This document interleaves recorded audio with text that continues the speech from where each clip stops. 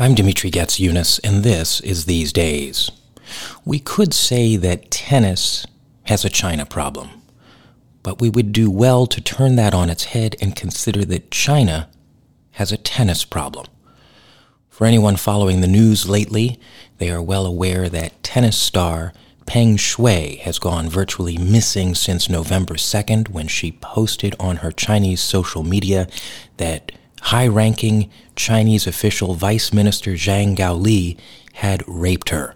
In some of the reports I've read, it was alleged that his wife stood guard outside the door while the Vice Minister assaulted the tennis star. WTA Chief Steve Simon has said that the Women's Tennis Association is, quote, at a crossroads with China. And it's worth noting that the year-end finals for tennis have been slated to be held there through 2028. That's an event that invites the top 8 women in the world to compete against one another. It's a big money event. And as well, China has been, over the last 10 years, very serious about promoting the sport within its borders. There was a video call that emerged between an Olympic official and Peng Shuai, and Peng Shuai apparently was seen at a youth tennis tournament in Beijing, and this has done very little, if anything, to reassure the public of her safety and her well-being. Steve Simon, in an act of great leadership by way of the WTA and representing the WTA, has taken a firm stand and said simply, this is not enough. We should note that Peng Shuai is one of many in the world of business, in the world of activism, as well as ordinary people who have simply disappeared after criticizing the Communist Party. CNN was reporting on this in China, and they have said that their signal was pulled while they were reporting on this incident. So these are the dirty tactics that we have come to know of by way of China. And I think one of the things that they show us, at least me, is that China as a country, first off, is a remarkably bullying entity. They use coercion, intimidation, and propaganda, as well as spying, to get their way and to create a climate of fear around people so that they do not really know how to proceed, and they become very cautious and they become very capitulatory. And this is a real problem. We see this acted out not just within China's borders, but by way of companies and corporations. If you look at ESPN, Disney, they have not taken a firm stand on China, but they sure as heck want to have their business expand there. We had the LeBron James NBA fiasco that occurred a little bit over a year ago when the NBA once again capitulated and really didn't take a firm stand on a country that continues to oppress scores of minorities. So out of one side of their mouth, entities like the NBA and ESPN, Disney profess to be really concerned about the well-being of minorities, in particular black minorities. But when it comes to other minorities that might interfere with their business interests, they seem to be very quiet on the matter. This is a grave concern for us. But here's the thing. When you come across someone like a Steve Simon, or even now someone like Ted Cruz, and I can imagine there are a lot of people rolling their eyes about Ted Cruz, but Ted Cruz actually has taken a very firm stand verbally on China in this situation and should be credited for it. So what you find is this. China has been turning over more and more control of its business, societal, and cultural interests to the Communist Party. A little over a week ago, their leader Xi Jinping was elevated to a status that is reserved for former leaders like Mao. So he is now going to be able to exercise more control. He's going to have more influence than at any time before. And this has been authorized by the Chinese Communist Party. This unity seems at the moment to be serving China frighteningly well. They seem to be running very efficiently in many areas of their economy, including tech and their military. They are absolutely booming. They are becoming a global powerhouse, a superpower for sure, and one that many people are predicting is going to surpass in several areas the United States in the not-too-distant future. But there is a problem with this model, and China is, in fact, far more vulnerable than anyone seems to be led to believe at this moment, and I'll explain how. When you have a leader like a Steve Simon who takes a stand on China and takes a stand against China, he, and I would say future leaders, are taking a stand not simply against a business interest within the borders of China, say Company X or Company Y, and then taking their business to another company within those borders. They are divesting and potentially boycotting the country as a whole. And so if you get another business leader whose business is even bigger than Steve Simon's WTA, and then you get another company, and you get the customers who go along with that company to also divest from China, you have a country that is far more vulnerable, despite everything it does to not make this happen, to the cultural influence of the outside world. China, it's also worth pointing out, is so intensely guarded against any kind of humiliation. We're seeing that with this Peng Shui incident, and we're also seeing it with COVID. And the more it seems to try to fend these things off, the more alert, the more aware the world seems to be to China and its machinations. So I would say this potential boycott of China by Steve Simon, and we don't know how this is going to turn out yet, is just the tip of the iceberg. There are so many dirty tricks that China is engaged in, so many acts of propaganda and absolute manipulation of its population as well as others, that more and more will come to the fore in due time. The question remains whether or not the American capitalist society and its various interests are willing to take a moral stand and allow their morals and principles to step to the fore rather than simply their business interests. And that's a test for all of us. I'm Dimitri Gatsiounis.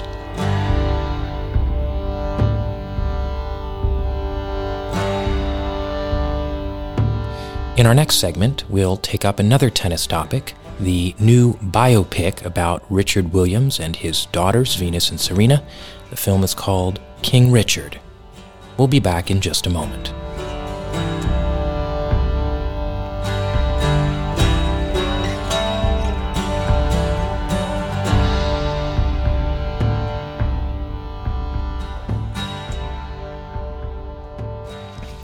Speaking of hypocrisy, our own and our collective hypocrisy, there's a new film that's out about the tennis parent Richard Williams, and the name of the film is King Richard. It's out in theaters and also on HBO Max. It stars Will Smith as the title character, and also, very worth noting, Anjanou Ellis as Oracene Williams. That's Richard Williams' wife. A few disclaimers here before I begin what is not going to be a review. I think you can go see the film and you don't need my review to see it or not see it. I'm not here to really come down heavily on one side or the other as a critic of the film. But the disclaimer is this. I'm a tennis parent and I have raised 3 kids in the sport, 2 who are playing at a fairly high level now as we speak. And I had and have a vested interest in Richard Williams. He's a tennis parent. He's a tennis parent whose children have obviously achieved an incredible amount of success. Their obstacles aside, even, they've achieved an extraordinary level of success to the point that we can very clearly say that Serena Williams is the greatest female tennis player of all time. She does not need another Grand Slam title to solidify that title. I think she's held that title for quite some time, and I believe she will as far into the future as I can imagine, and she should be immensely commended for that. And Richard Williams, as a tennis parent, had a hand in that, and a significant one, though I would say Serena's success, certainly her later career success, owes a lot more to her coach Patrick Mouratoglou than it does to anything from Richard Williams. But Richard Williams planted the seeds, he had the vision, and this film really goes out of its way to remind us of that, and it wishes to lionize Richard Williams. The only other disclaimer I want to add is I am inherently not a huge fan of biopics, which this is.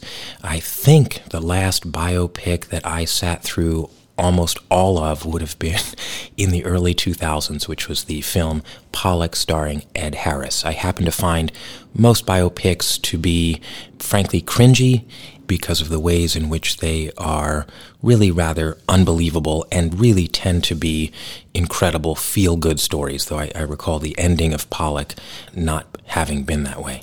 Anyhow, all of that out of the way, one of the key points of this film is it is trying, as its title so clearly suggests, to lionize Richard Williams. He raised two independently minded daughters, and we're reminded over and over again that they're educated, and the whole thrust of the movie seems to be that this guy, Richard Williams, who suffered racism in the South, moved to Compton, continued to suffer racism, continued to suffer it on the tennis circuits that he went on with his daughter, whether it was the junior circuit or the professional tour, and he just overcame unbelievable systemic odds, if you will, to achieve an unprecedented level of greatness. We're reminded from an interview Venus Williams did lately, this is a quote of hers about the film. She says, quote, "This film gives a glimpse into our lives that no one knows about. Our dad is amazing," end quote. And we have heard the girls say how amazing their father is over and over again. Rarely, if any, has a bad word been spoken about him by them. Unfortunately, that is a myth. And it's a myth that we continue to buy into. And I can only say this, that Richard Williams is a far more significantly and detrimentally flawed person than the character we're presented with in the film. And I'm not here to list a whole bunch of things that he's done wrong. One can do their own research on this, but it is a very curious decision by many of the people involved in this film to portray Richard Williams as they have. I understand there were family members on the set throughout the making of this film to make sure that T's were crossed and I's were dotted just the way they wanted to. I know that there was a film that had been worked on several years back that was pulled, and I'm not sure who pulled it. It may have been the Williams sisters, could have been someone else, but the film was not given authorization by the family, and the film was subsequently pulled. I know the director was disappointed in that. But Richard Williams has a history that is well worth delving into, and just the slightest bit of research that you do will bring you upon it. And it is not pretty, and it is not something that we should be one-dimensionally lionizing the way we are in this film. And the other curious point about all of this is that one of the allegations that has come up against Richard Williams is that he abused his wife, Oracene, in the late 90s when she was hospitalized with 3 broken ribs. He has not been officially charged. He's not been found guilty of any kind of crime, but there was a strong suspicion of this, and there are quotes from her and there are actions from the daughters to at least suggest this.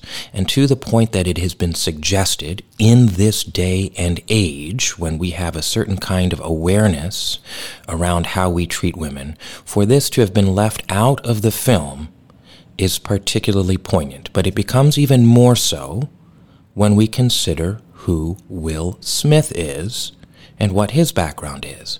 Will Smith has written about, has talked about having been a witness of his own father physically abusing his mother. And so to go around and to champion Richard Williams as a hero and to not include any kind of strong allusion to any of the other things that he did that I think most reasonable people would find highly problematic is an act of significant hypocrisy. And so this is an authorized biopic, authorized by the family. So if one wants to go see it, go see it. I'm not here to persuade you or dissuade you. I can merely say that I look forward to perhaps a future film coming out about not King Richard, but about Richard Williams that shows us a little bit more, that gives us a little bit more depth of character about who he was and his impact, not just on his two daughters, whom we like to hold up as heroes, and actually looks at more than that. He had far more children than that, for instance. So perhaps that's in the works down the road. I don't know. Not holding my breath, but I await a more substantial and a more honest biopic about Richard Williams in the future. For these days, I'm Dimitri Gatsiounis.